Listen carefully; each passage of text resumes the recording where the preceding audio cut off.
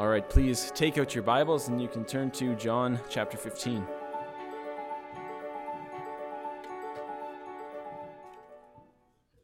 John 15, beginning in verse 18. Hear the word of the Lord. If the world hates you, know that it has hated me before it hated you. If you were of the world would love you as its own. But because you are not of the world, but I chose you out of the world, therefore the world hates you. Remember the word that I said to you, a servant is not greater than his master. If they persecuted me, they will also persecute you. If they kept my word, they will also keep yours. But all these things they will do to you on account of my name, because they do not know him who sent me. If I had not come and spoken to them, they would not have been guilty of sin, but now they have no excuse for their sin. Whoever hates me hates my Father also. If I had not done among them the works that no one else did, they would not be guilty of sin, but now they have seen and hated both me and my Father. But the word that is written in their law must be fulfilled. They hated me without a cause. But when the Helper comes, whom I will send to you from the Father, the Spirit of truth, who proceeds from the Father, he will bear witness about me. And you also will bear witness, because you have been with me from the beginning. I've said all these things to you to keep you from falling away. They will put you out of the synagogues. Indeed, the hour is coming when whoever kills you will think he is offering service to God. And they will do these things because they have not known the Father nor me. But I have said these things to you, that when their hour comes, you may remember that I told them to you. Thus ends the reading of God's holy word. Please be seated.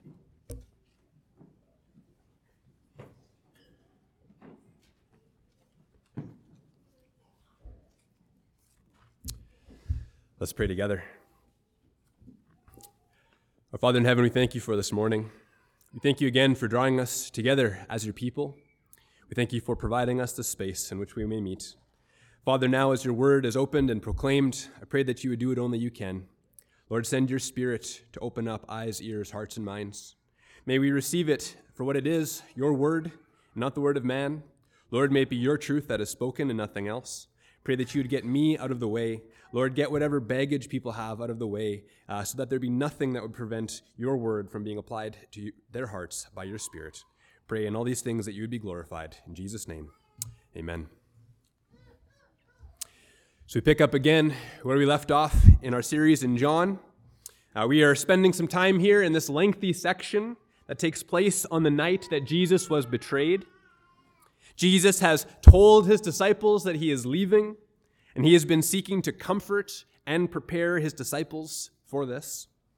He's given them various encouragements and instructions regarding how they ought to live together after he has departed. And in our text this morning, Jesus begins trying to prepare his disciples for persecution. So let us dive in. If the world hates you, know that it has hated me before it hated you.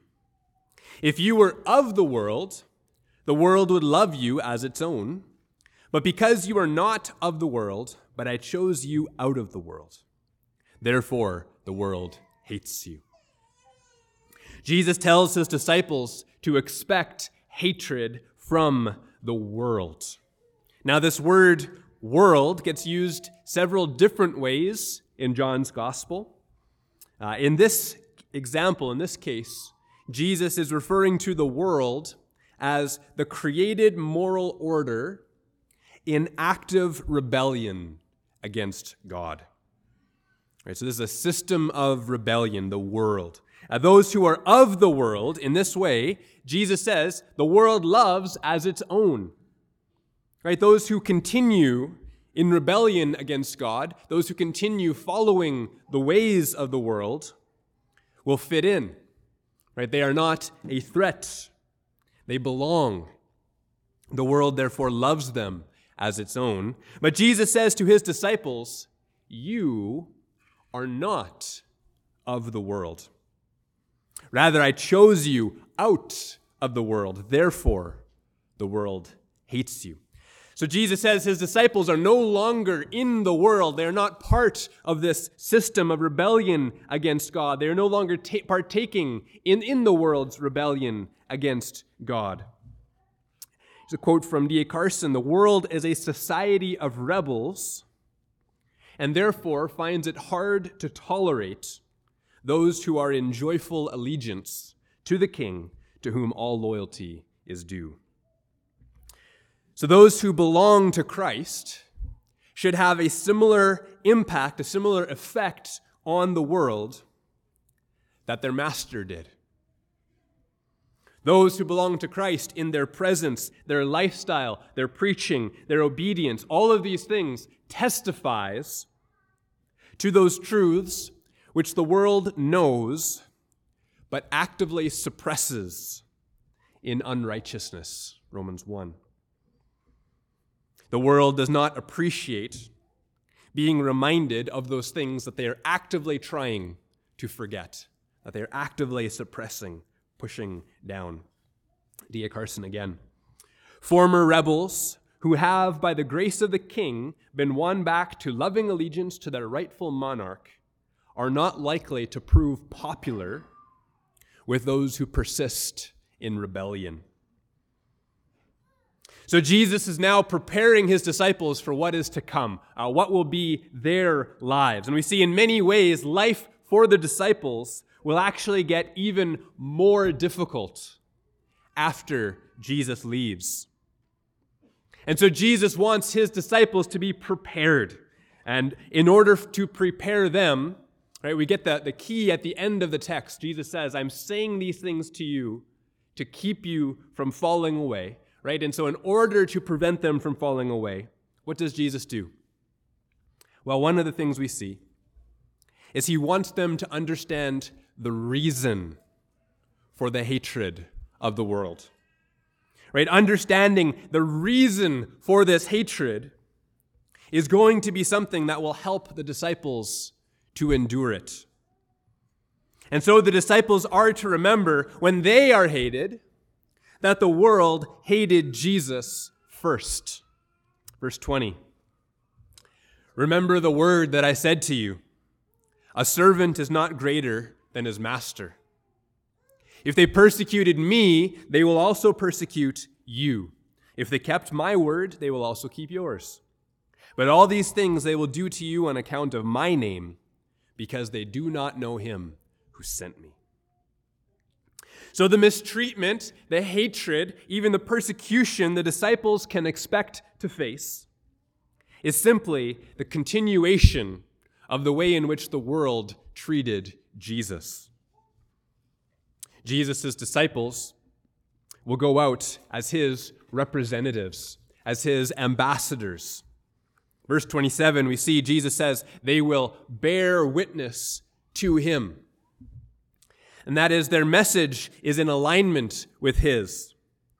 And so as his servants, Jesus' disciples can expect to receive the same treatment from the world which their master received from the world. A servant is not greater than their master. A servant should not expect to be exempted from those things which their master endured.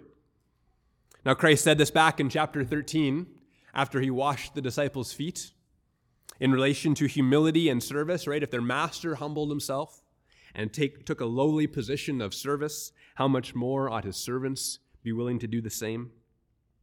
Now here, the same principle is applied to suffering and persecution, right? No servant is greater than their master. If the master was hated, so too will the servants be. All these things they will do to you on account of my name, because they do not know him who sent me. And so here we see the fundamental divide, the root cause for this hostility. The disciples will be hated not because they are bad people, not because they are actually just unlikable, not because they are doing anything wrong at all. Rather, they will be hated, they will be persecuted on account of Christ's name. Because their persecutors do not know God. So Jesus gives this reason in order to help his disciples stand, to prevent them from falling away.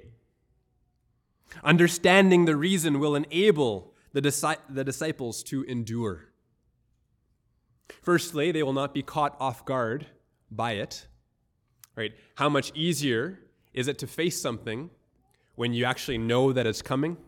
Right? When you've been given a heads up, you're not caught off guard, taken by surprise. So first off, Jesus prepares them, saying, this is coming, be ready for this. And secondly, knowing the reason for the hatred that they face will be a tremendous help. And so here we have this principle which applies not only in the first century, but to us as well. Those who do not know God will hate Christ. And those who hate Christ will hate his servants. Right, these are theological reasons that it is a deeply rooted hostility in something that is not just unique to the first century. And so this has relevance to every time and place where the church has been persecuted. So Christians, I ask you, are you surrounded by people who do not know God?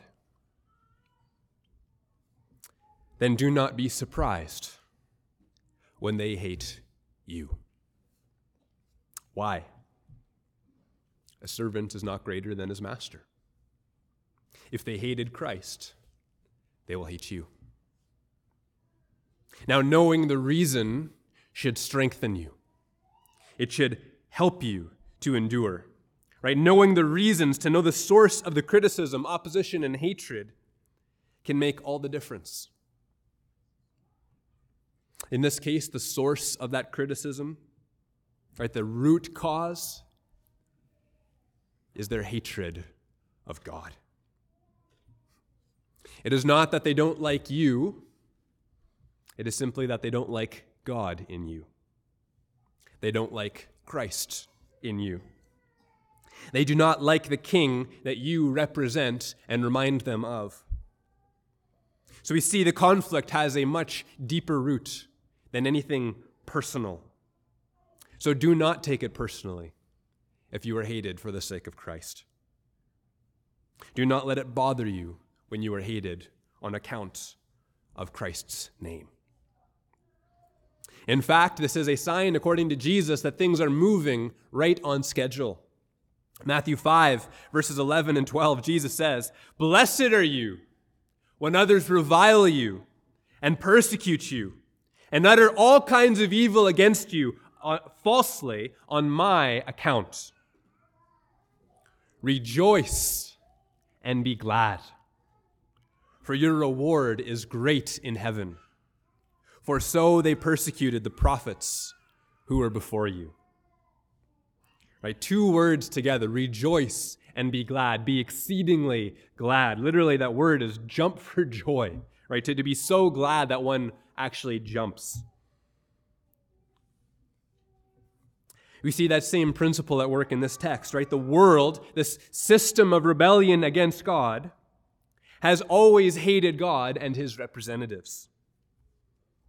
And so when Christians are reviled and persecuted and hated for the sake of Christ and for their faithfulness to his word, for their preaching of his claims, Jesus says they are to rejoice and be exceedingly glad. For they are receiving the same treatment from the world that Christ received, and the same treatment which the true prophets of old received. Now, if our community, our province, our nation continues down the path that it's on, in throwing off the old ways, in self-consciously rejecting its Christian heritage, then understanding these principles will become more and more important for us as Christians. Right? Jesus knew that his disciples would face difficult times. We see that happen throughout the book of Acts as they are arrested and persecuted, and Paul lists his sufferings. Right? Jesus knew his disciples would face this, and so he sought to equip them for it. Now, while I hope and pray that the Lord will spare us from the level of persecution endured by the early church, the way things are going now, it certainly looks as if the heat may continue to be turned up, and we may have to endure certain levels of suffering and persecution for Christ. It is therefore vital for us to be prepared. We must be ready. Right? Read this text and see if Christ tells us to expect the world's hatred, then we must make sure that hatred is not the kind of thing that will cripple us. We must make sure that it is not something that will cause us to compromise. Right? If we know that it's coming, then we must ensure it will not trip us up when it comes. Now, tragically, it has been this very thing that has caused many Christians, many churches, and many Christian institutions to crumble, fold, or compromise. There is a drive within many Christian circles to have the world's respect that has been very effectively weaponized against the church. Generally, we want people to like us. We don't want to be outcasts. We want to have a seat at the table. We want to be a respected voice in society. But as that society becomes more and more openly hostile to the claims of Christ, as our communities and our nation become more and more worldly, many Christians and institutions sadly have either abandoned biblical values so as to match the values of the world, or they have simply shut their mouths. Will just refuse to speak, refuse to engage, functionally placing their light under a basket. And this is done in order to keep a false sense of peace or friendship between them and the world. Scripture tells us this is impossible. James 4, verse 4 says this: "You adulterous people, do you not know that friendship with the world is enmity with God? Therefore, whoever wishes to be a friend of the world makes himself an enemy of God." So you see this conflict. It is irreconcilable. It is inevitable. If you want the friendship of the world, that is, if you want the world to love you as its own, you are choosing to make God your enemy. Now, a passage like this one in John serves an important function. Remember again that John's purpose is very evangelistic. He is hoping that by reading this gospel account, that people will come to faith in Jesus Christ, right? They'll believe in him, and by believing have life in his name. John 20, verse 31. But a passage like this one, recording these words of Christ to his disciples, encourages potential converts to count the cost, to be ready. When you lived in rebellion to God, the world loved you as one of its own. But if you turn to Christ, more will change than simply your destination when you die. Make no mistake, this is more than saying a prayer and getting to go to heaven. You are choosing a side. And unless the Lord grants tremendous reformation and revival, we in this country may live our lives behind enemy lines, so to speak. Friendship with the world is enmity with God, and salvation through Jesus Christ will bring enmity from the world.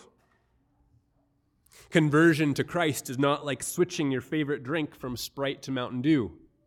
It is not changing your favorite color from blue to green, right? This is not some small, insignificant thing that won't really affect much else in your life. You are switching sides in a cosmic struggle. This is a transfer of citizenship to a rival kingdom. Colossians 1:13 describes conversion to Christ in this way. It says that God has delivered us from the domain of darkness, and he has transferred us into the kingdom of his beloved Son, in whom we have redemption, the forgiveness of sins. So friends, count the cost before coming to Christ. Jesus warns potential converts following him will come at a cost. It means joining him in the death march, taking up your cross daily, dying to yourself daily. And it will very likely bring derision from the world, and frequently even from those who are close to you, who are still in bondage to the world, the flesh, and the devil. Let's continue on. Verse 22. If I had not come and spoken to them, they would not have been guilty of sin, but now they have no excuse for their sin. Now, this might be confusing at first glance, right? It sounds as if Jesus is saying that people were living in sinless innocence prior to his coming, but now that he came and they rejected him, well, now they are guilty. Right? If that were the case, then you'd think it would have been better if God had never sent Christ in the first place.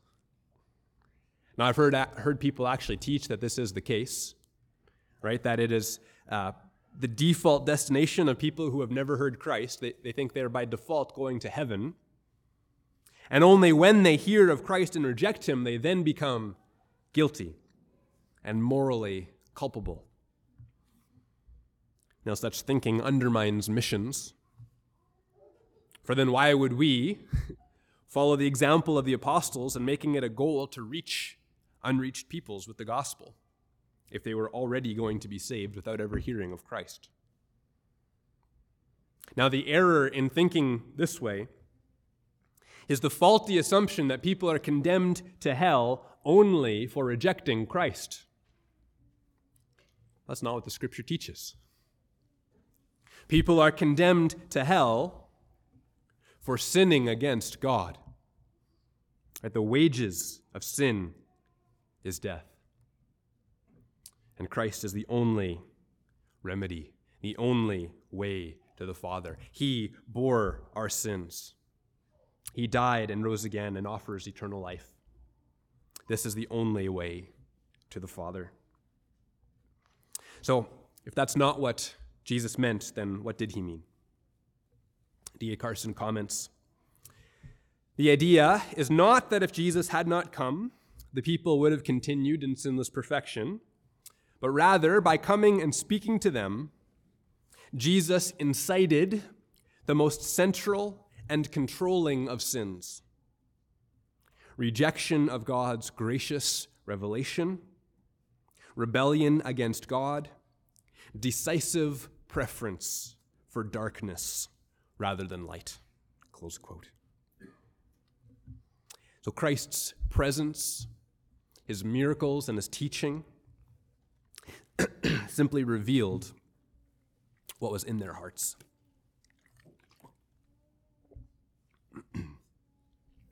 This is clear in the next verse. Jesus says, "Whoever hates me hates my Father also." So the picture we have is not that there were godly Jews who were truly worshiping God in accordance with God's law, right? Truly living out the same religion of the patriarchs and prophets, who then rejected Jesus and became sinners. Rather, all who rejected Christ, all who hated Christ, demonstrate that they also hated the Father. Jesus simply shone a light and exposed the dark condition of their hearts. It is an evil heart that can see the Lord Jesus Christ and call him a devil. Jesus is the fullest manifestation of the Father, the clearest revelation of God. And so all true worshipers of the true God would recognize the God whom they love in the person of Jesus Christ. And we've seen that repeatedly through John, right? What has Jesus been saying? If you were children of Abraham, you would believe Christ. If you had believed Moses, you would believe Christ. If you had believed the Scriptures, you would believe Christ. If you had loved God, you would love Christ. Those who rejected Christ showed that Abraham was not their father. They showed that they were not the disciples of Moses. They showed that they did not believe the Scriptures. And here Jesus lays it out. Whoever hates me hates my Father. So why this conflict? Why this animosity from the world toward the followers of Christ? This is simply a manifestation of the ages-long conflict between the righteous and the wicked, between the kingdom of darkness and the kingdom of God. This is an expression of the enmity between the seed of the woman and the seed of the serpent. The world and all those who join the serpent in his rebellion will hate the followers of Christ. They will hate faithful Christians. And they will hate us because they hate Christ. And they hate Christ because they hate God. Verse 24.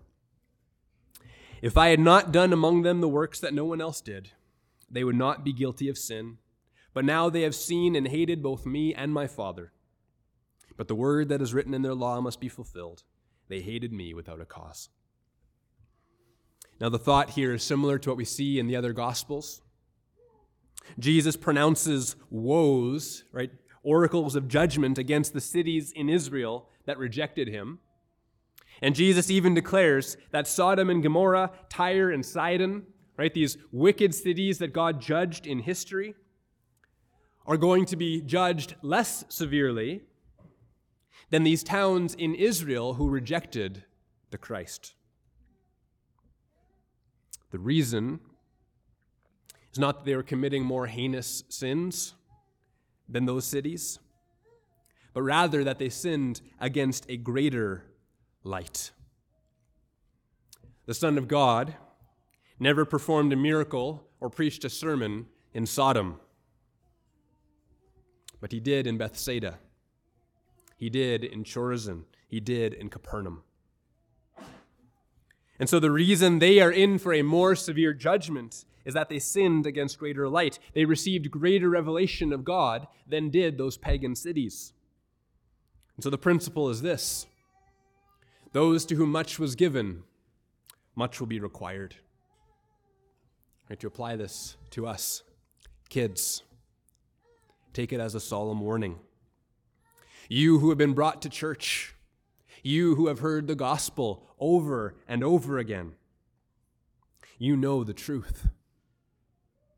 Do not reject this light like the unbelievers of Jesus' day. Do not hate the Son. Do not hate the Father. With all the light you've been given, were you to reject this now, it may be more tolerable on the day of judgment for Sodom than for you. Repent and believe in the Lord Jesus Christ. Verse 26. But when the Helper comes, whom I will send to you from the Father, the Spirit of truth who proceeds from the Father, he will bear witness about me, and you also will bear witness, because you have been with me from the beginning. Now, these verses might seem initially out of place. Weren't we just talking about persecution? Why are we now speaking of the Holy Spirit and bearing witness? Did Jesus change topics in midstream, only to jump back to the topic of persecution in the next verses? Well, no. What these verses help to explain is how and why the hostility toward Christ will continue toward his people. And the reason is, the Holy Spirit will come and will join Christ's disciples in bearing witness about him. Christ's disciples and all those who have believed through their message are not given the option of keeping quiet about Christ. Right? If we were, it would be very unlikely that we would receive nearly as much derision from the world. And we see the pressure applied to keep our religion private. As Vern Poythress writes, in the modern West, many cultural leaders wish to keep religion private. They say, keep it to yourself, or keep it inside your family. Cultural leaders want most of life to be secular, a realm where religion makes no difference. They say, in effect, keep your Jesus out of business, work, education, science, technology, government, politics, entertainment, media, and the arts. But if Jesus is in fact Lord of all, then he is Lord of all those areas of life. He is already there in his divine authority and power and presence.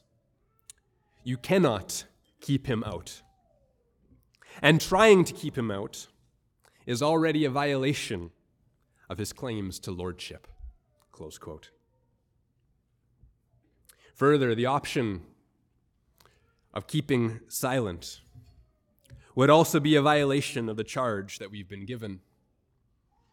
Christianity is evangelistic, for Jesus Christ commanded his followers to make disciples of all nations, to baptize them, to teach them to obey all that he commanded.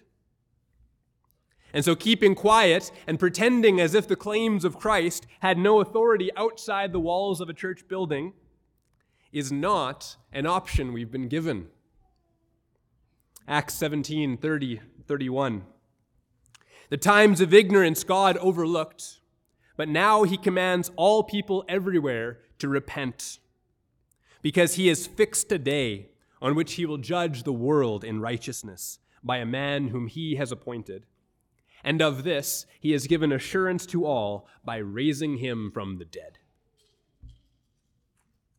God commands all people everywhere to repent. Despite what the world may claim, there is no place that God's authority does not apply. But the world, the system of rebellion to God, will always hate the reminders of God's authority, of God's sovereignty. They hate God, and so they hate Christ, and by extension, those who proclaim Christ. Chapter 16. I have said all these things to you to keep you from falling away. They will put you out of the synagogues. Indeed, the hour is coming when whoever kills you will think he is offering service to God. And they will do these things because they have not known the Father nor me. But I have said these things to you, that when their hour comes, you may remember that I told them to you. So here again, Jesus gives us the purpose statement. Right? Anytime you have a purpose statement, it makes the job of the preacher easier. What is the point of this whole section? Jesus spells it out. I have said all these things to keep you from falling away. Jesus is preparing his disciples for that which is to come. For the greatest danger is not death, but apostasy. right? Abandoning the faith, abandoning Christ.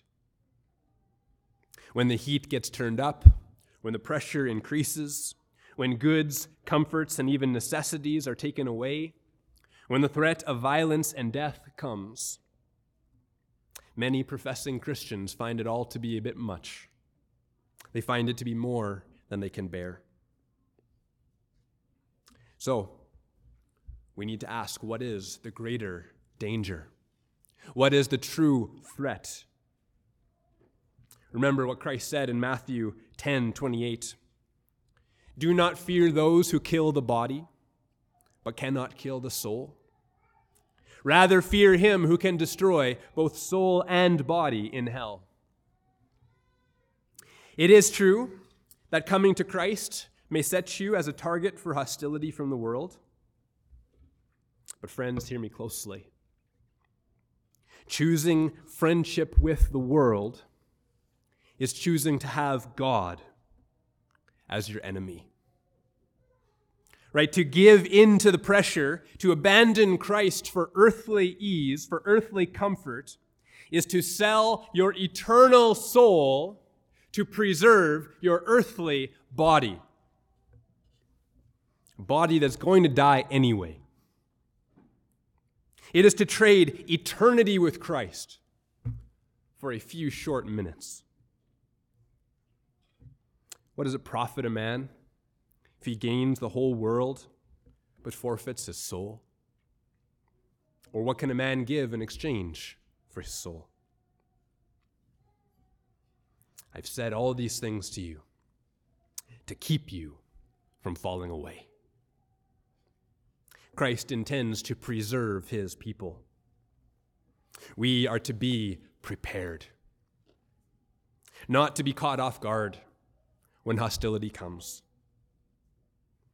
So, brothers and sisters, let us be ready. Be grounded in what you believe. Keep eternity in sight. Do not get so caught up with this life that you forget about the life to come. Walk closely with the Lord so that when faced with real difficulty, you can say with the Apostle Paul, I have learned the secret of contentment in any and every circumstance, for I can do all things through Christ who strengthens me. Practice responding rightly now. God grants all of us smaller trials on a regular basis. And if we respond rightly, these trials are opportunities to grow. James 1:2-4. Count it all joy, my brothers, when you meet trials of various kinds, for you know that the testing of your faith produces steadfastness. And let steadfastness have its full effect, that you may be perfect and complete, lacking in nothing.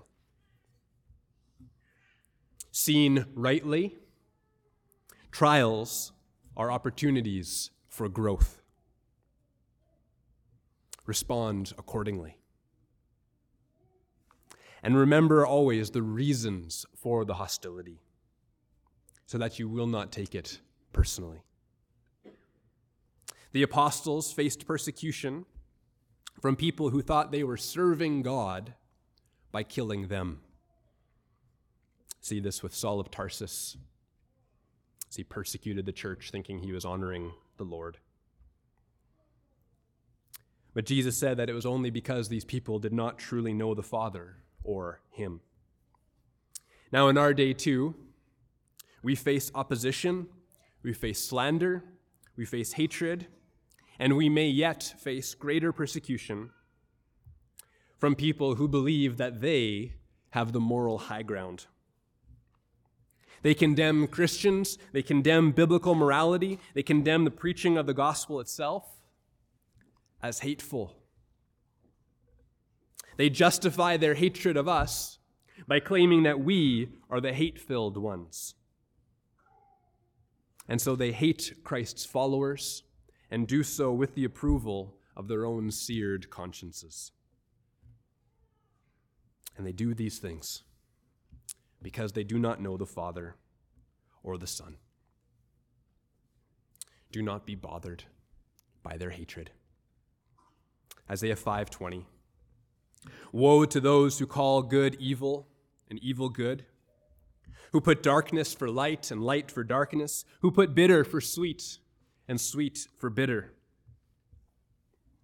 When the hatred and hostility that you receive is for the sake of Christ, when it is rooted in their rejection of God, when it is rooted in their inversion of morality, calling good evil and evil good, their hatred should not bother you. You should not take it to heart. You should not lose sleep over it. You should not be deterred from your work. You should not be silenced by it. You should not be discouraged at all. For they are wrong. They have things upside down and backwards.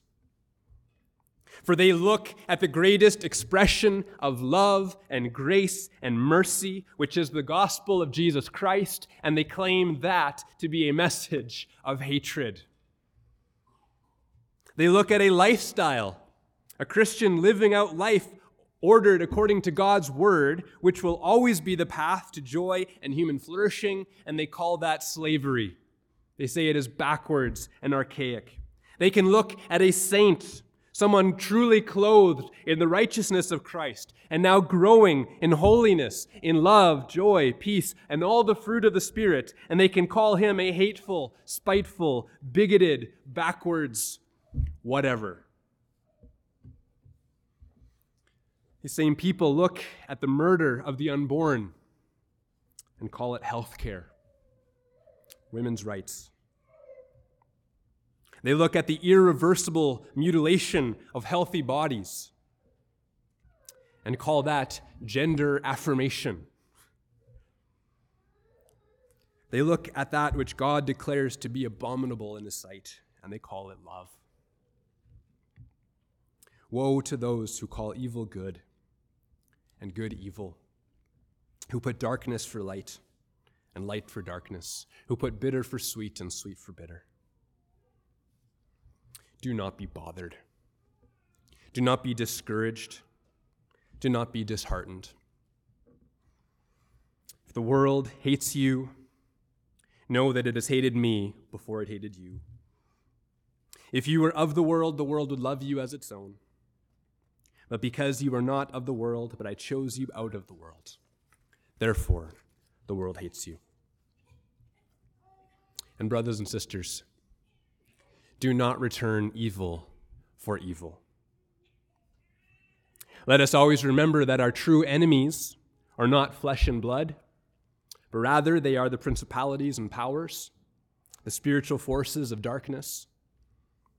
And so as we engage with the demonic ideologies of the world, as we seek to tear down arguments and destroy strongholds and engage the kingdom of darkness with the light of Christ and his gospel, remember that you were once enslaved to that same darkness. Remember that Christ can save even the most aggressive of his opponents. Again, just ask Saul of Tarsus. And so we must engage like Christ. When reviled, we bless. When persecuted, we endure. When slandered, we entreat. We love our enemies and pray for those who persecute us. We pray that God might use us to reach even our persecutors with the good news of the gospel. God may yet grant repentance to them like he did to us. God may graciously choose to transfer them from the kingdom of darkness and into the kingdom of his beloved Son. We labor and pray to that end. We witness to Christ in a dark world, even as we prepare ourselves to endure the hatred of that world. And we remember that Christ has conquered, and he will reward his people. Do not fall away if persecution comes. I'll leave you this morning with 2 Corinthians 4, verses 17 and 18. This light, momentary affliction is preparing for us an eternal weight of glory beyond all comparison, as we look not to the things that are seen, but to the things that are unseen. For the things that are seen are transient, but the things that are unseen are eternal. Amen.